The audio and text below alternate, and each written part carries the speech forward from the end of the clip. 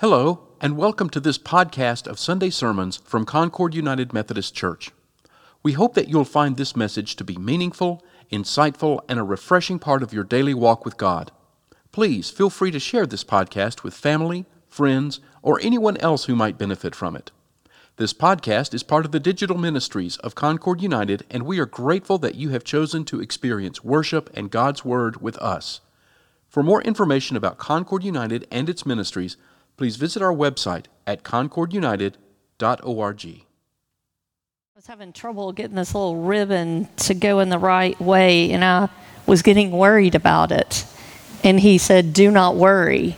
And I was like, oh, okay, it's going to be okay. Isn't it amazing, those reminders that we get along the way? I'm going to give you a couple of reminders before we get into worry. One of the things I spoke about families coming into the church, want to be sure you also know about, we are offering a couple of groups at 4:30 on Wednesday afternoons before our free meal and worship that we have through Community Care Night. Those groups at 4:30 are Aging Faithfully as well as caregiver support groups. And they're in E109 and E110 across from the worship center. Just want to make sure that's on your radar.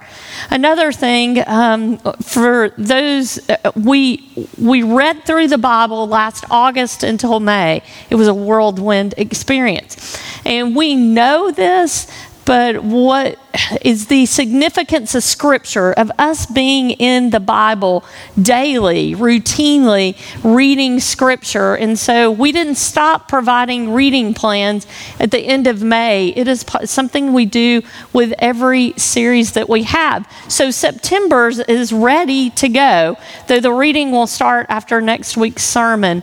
You can pick those up as you exit, or you can get them online on our website. These readings go along with our sermon series. Next week, we are focused on why rest, and then the rest of September is why God. We're answering the question, why God? Throughout this year, from August until May, our focus is asking why questions. This month, we are asking the question, why worry? I want to also remind you that this area is available Monday through Fridays from noon until 12:30 for prayer, meditation, through Scripture. If you want to sit here and read your Scripture while you're in here, that this space is available. It is, we believe in the power of prayer, and we believe in the power of Scripture, and we don't just say that, we hopefully equip ourselves to be able to do that. So wanted to be sure those were on your radar. But we have been talking about why worry. We've talked about why worry about time, why worry about money, and today we're going to talk about why worry about relationships. So I want you to think about something, and I'm going to pause for just a minute, and there's going to be quiet, and it's not because I don't know what to do next. I just want you to think for a moment. Think about what relationships you are in.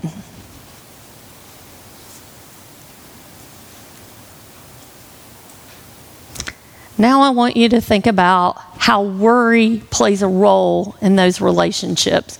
What do you worry about connected to relationships you have?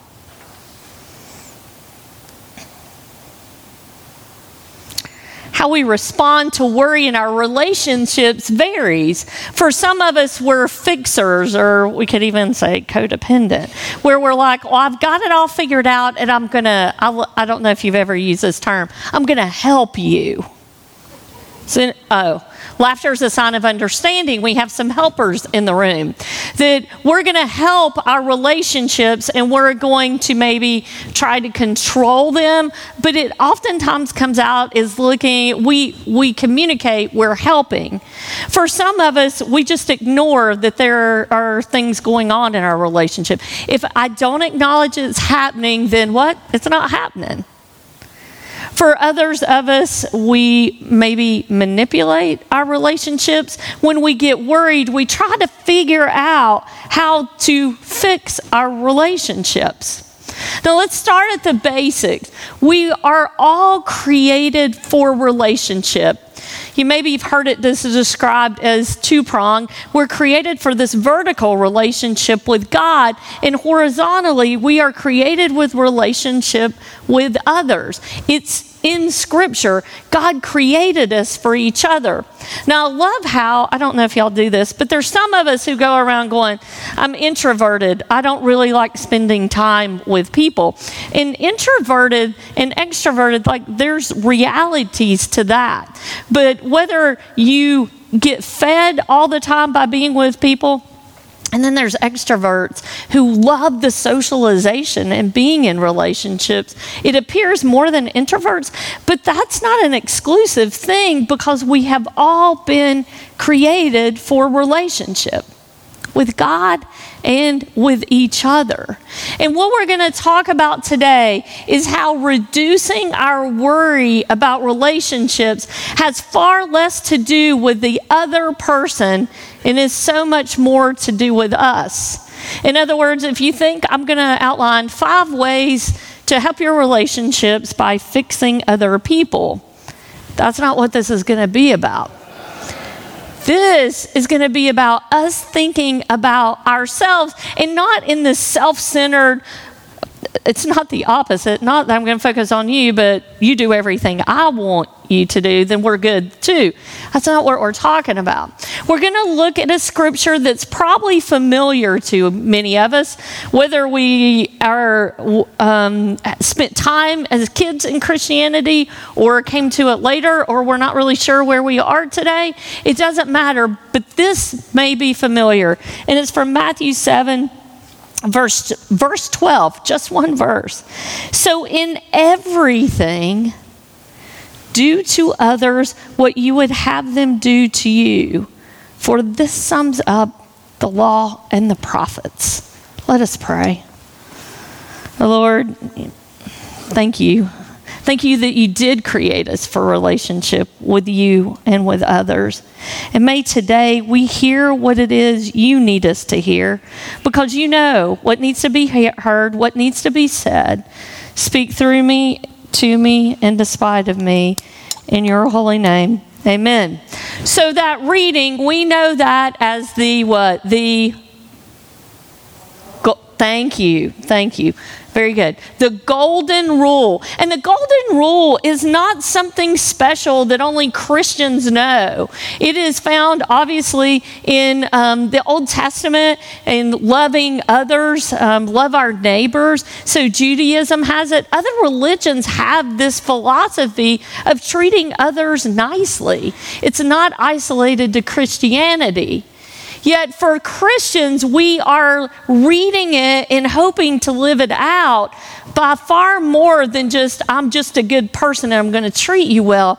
That it is rooted in our belief that we are God's, that God loves us, and we are to live out of that. You see, the golden rule is not cliche. Rather, it is a life-guiding tool in our relationships. Now, where we find this one verse is significant. It's in the book of Matthew. Matthew 5, 6, and 7 are what we know as the Sermon on the Mount.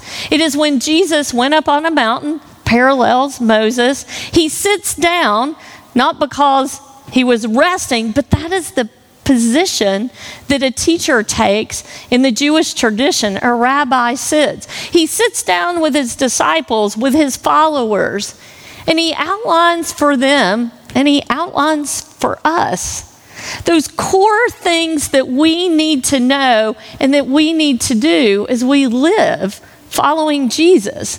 Now, the interesting thing is what he shares with us are not necessarily what the world tells us. And in fact, in a lot of ways, it counters what the world says. Remember, here are a couple of the upside down things that Jesus says in Sermon on the Mount. He says, blessed are the poor in spirit. Blessed are those who mourn. Blessed are those who hunger and thirst for righteousness. Blessed are the merciful. We don't necessarily see that. He talks about, you heard do not murder, as we know in the 10 Commandments, but he says this whole anger thing, you've got to watch that too. Do not commit adultery. There's the lusting part. He takes it to another level, and it is challenging for us. In the Sermon on the Mount, he talks about giving to the needy and praying and fasting, and how we don't do these things in public. And then towards the end of Matthew 6, we see him talk about how the birds don't worry. We don't need to worry. It doesn't add anything, doesn't add a day to our life. He also speaks about not judging.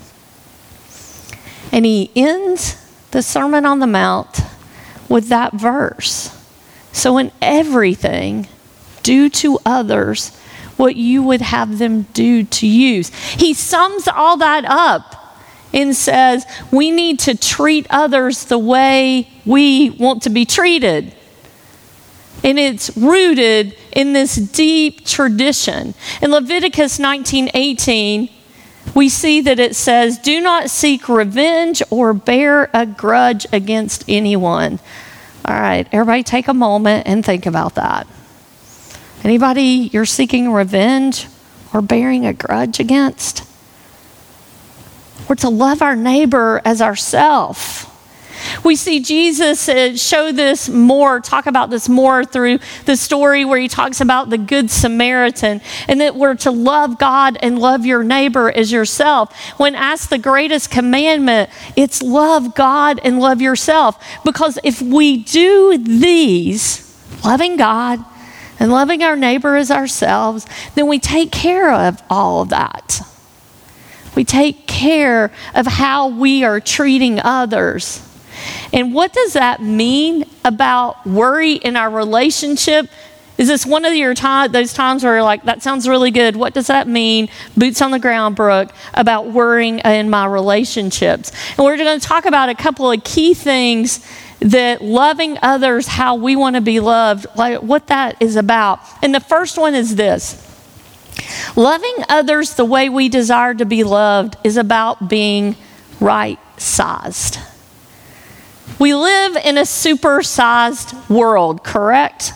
Has anyone been to a drive-thru recently and they say, what size drink do you want, medium or large? And I always go through this, do I want medium or large? Because I don't want extra large. And I order medium and it comes about this big. And I'm like, thank goodness I didn't get large. I don't know how I'd have gotten it through the window. We live in a society that is about being bigger than and better than. Yet in our relationships, being right-sized is important.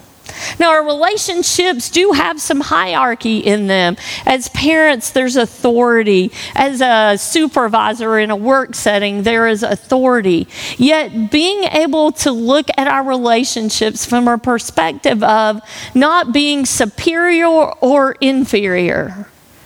Because oftentimes we can look in our relationships from those two perspectives. Either we're the one with the power or we're the one that has no power. Yet in our relationships, in a relationship built on loving as we are loved, treating others the way we want to be treated, it is much more about being right-sized. And in the midst of that is humility. Not thinking less of ourselves, but thinking of ourselves less, as C.S. Lewis describes it. So in loving others is the way we want to be loved. Being able to be right-sized. Not better than, not less than, but one of. In that position, in that posture of humility, we have a better sense of how to love others the way that we are loved. Loving others the way we desire to be loved is an internal guide rather than an external demand. I don't know about in your relationships, but the truth be known, we set demands and expectations on each other. We demand in our relationships that people be a certain way. And in that, worry comes out of that. Yet if we live in a way that loving others as we love ourselves is an internal guide and just not a demand that we put. It's a fascinating thing. When I was in seminary, there was a class that I waited to take. And it wasn't that I wasn't incredibly interested in it. It just didn't feel like it was one of those classes I needed immediately. I was in full-time ministry, and there felt like taking a class on preaching seems like maybe an important thing to do, or inductive Bible study. But one of the required classes for the Masters of Divinity was a world religions class. And I so appreciated, once I got in the class, how it was set up, what the purpose of it was, how the curriculum was working. And it was to prepare us for engaging with folks from other religions, and to be able to do that as informed people, not with biases one way or the other.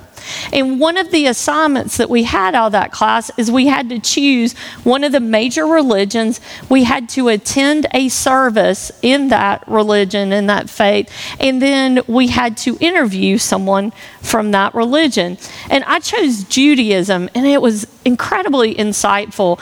The service that I attended was a Shabbat service that takes place on Friday evenings leading into the Sabbath. It was incredibly powerful.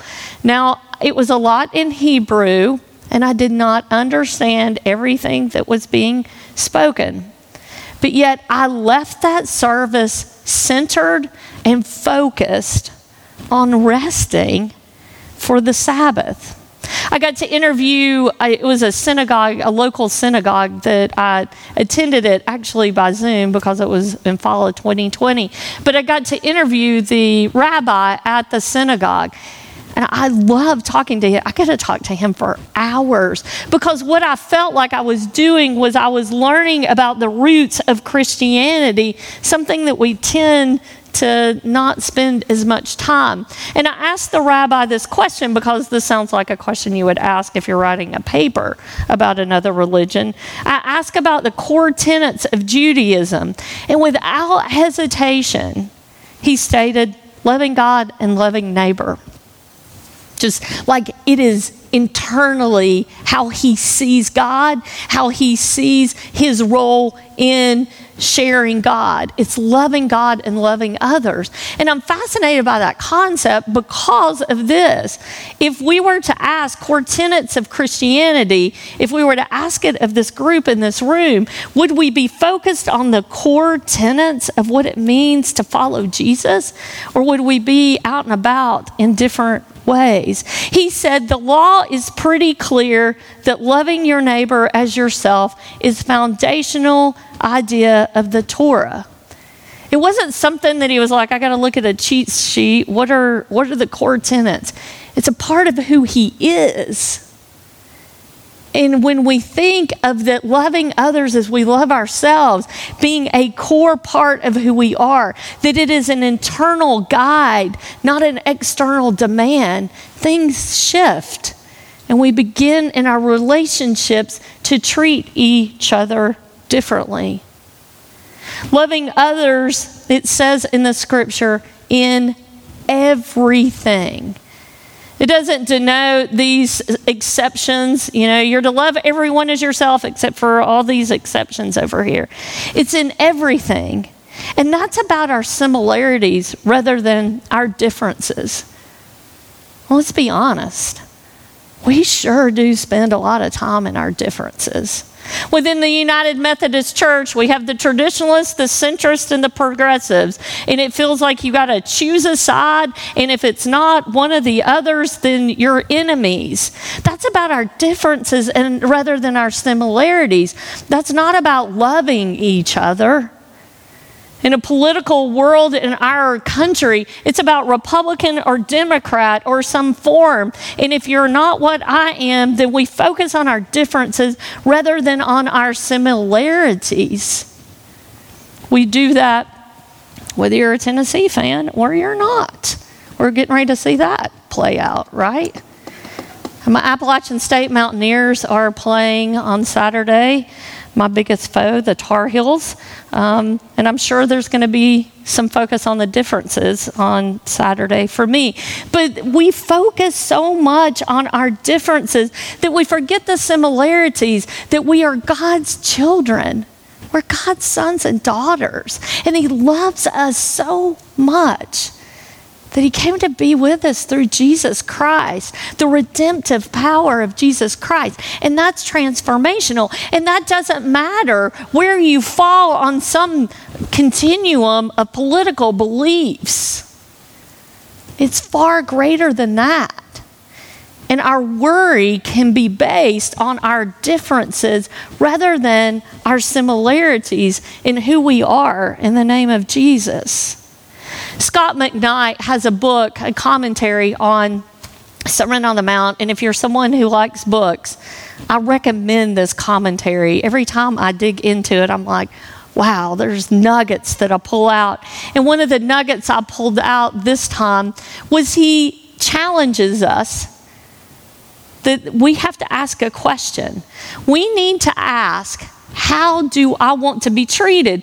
Because that's the crux of Matthew 7:12, is we're to treat others the way we want to be treated. And what he says is that it taps into empathy. You know, if I'm not so ready to argue with you about our differences and that I can see you and you can see me, it's just another human being trying to live in this world, and that we're living out of loving others, how do you want to be treated? How do I want to be treated?